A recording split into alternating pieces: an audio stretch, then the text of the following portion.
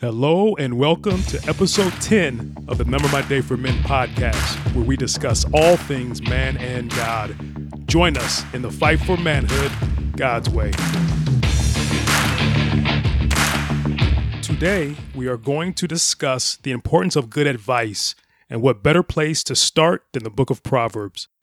Proverbs 11:14 says, "Where there is no guidance, a people falls, but in all abundance of counselors there is safety." Proverbs 19:20 says, "Listen to advice and accept instruction, that you may gain wisdom in the future." Proverbs 24:6 says, "For by wise guidance you can wage your war, and in an abundance of counselors there is victory." Proverbs 12:15 says, "The way of a fool is right in his own eyes, but a wise man listens to advice."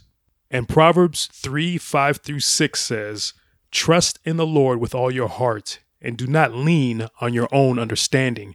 In all your ways acknowledge him, and he will make straight your paths." These are just a few of many scriptures instructing us on how important good advice or wise counsel is. God did not create us to just wing it or figure it out all by ourselves.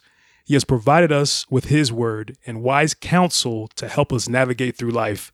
Let's listen to some great advice some past guests have received. Pastor Daryl Downs. The best advice that I ever receive is always take somebody with me. Oh.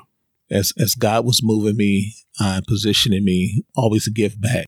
Don't be arrogant, don't be cocky, and always sow into somebody else's life.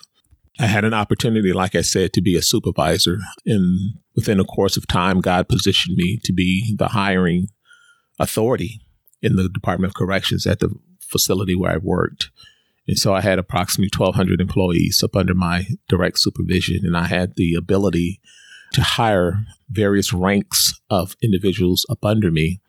And I always made it a point to try to pick somebody who was just an average person who needed an opportunity, who needed encouragement, who needed motivation, to bring them in and bring them up, and then sow into them the concept of always paying it forward, paying it into somebody else. Pastor Shane Idleman. Well, that's easy. That's all from Scripture. Mm-hmm. I don't know if you're talking about where or who, but all through Scripture, the best advice by far. What is the worst advice? It's the world's advice. And I think we forget that we have two competing appetites. You know, we have the appetite of the flesh, the appetite of the spirit. Mm-hmm. So the more we feed on God's word and that advice, the more we make sound decisions, wise decisions. But the Nike slogan, "Feel good, do it," you know, your best life now, what you can have now, fulfill those desires now. You know, it's just this world mindset is this terrible advice. Absolutely. Larry Chamberlain. I have a friend who is a billionaire now. His name is Stephen K. Scott, famous Christian author. And his secret to success was ask God what he wants and give it to him. Phil De La Tova. The greatest advice I've received is it's been through reading the word, not necessarily from a person. Mm-hmm. Not necessarily from a group of people, not necessarily from a mentor figure. That's funny. God's using me to mentor other men, other younger men, even other older men. Mm-hmm. I'm not ashamed of the fact that God is using me to do the gifts he's given me. Yes. Use the fact that I did have to grow up fast. You know, maybe it didn't have the childhood that I thought I should have had. Yeah. He's using all those tools that I've learned to be as instruments of God now, to be able to share and encourage and love on brothers and sisters that are saved and unsaved, to let them know that God, he's real. Mm-hmm. He wants the best for you. But we have to repent. We have to realize what we're doing wrong, and we have to forgive. Otherwise, we're not going to be forgiven. Mm-hmm. And we do need to be all in. Yes, we do. Not half. You know, not lukewarm.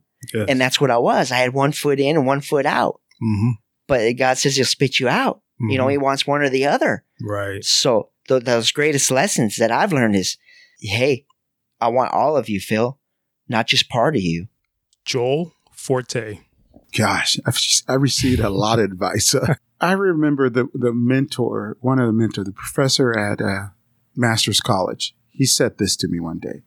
He said, Joel, you have an incredible love for the lost and a love for God. And these failures are going to enhance that even more. So be yourself. Be who you are in Jesus Christ.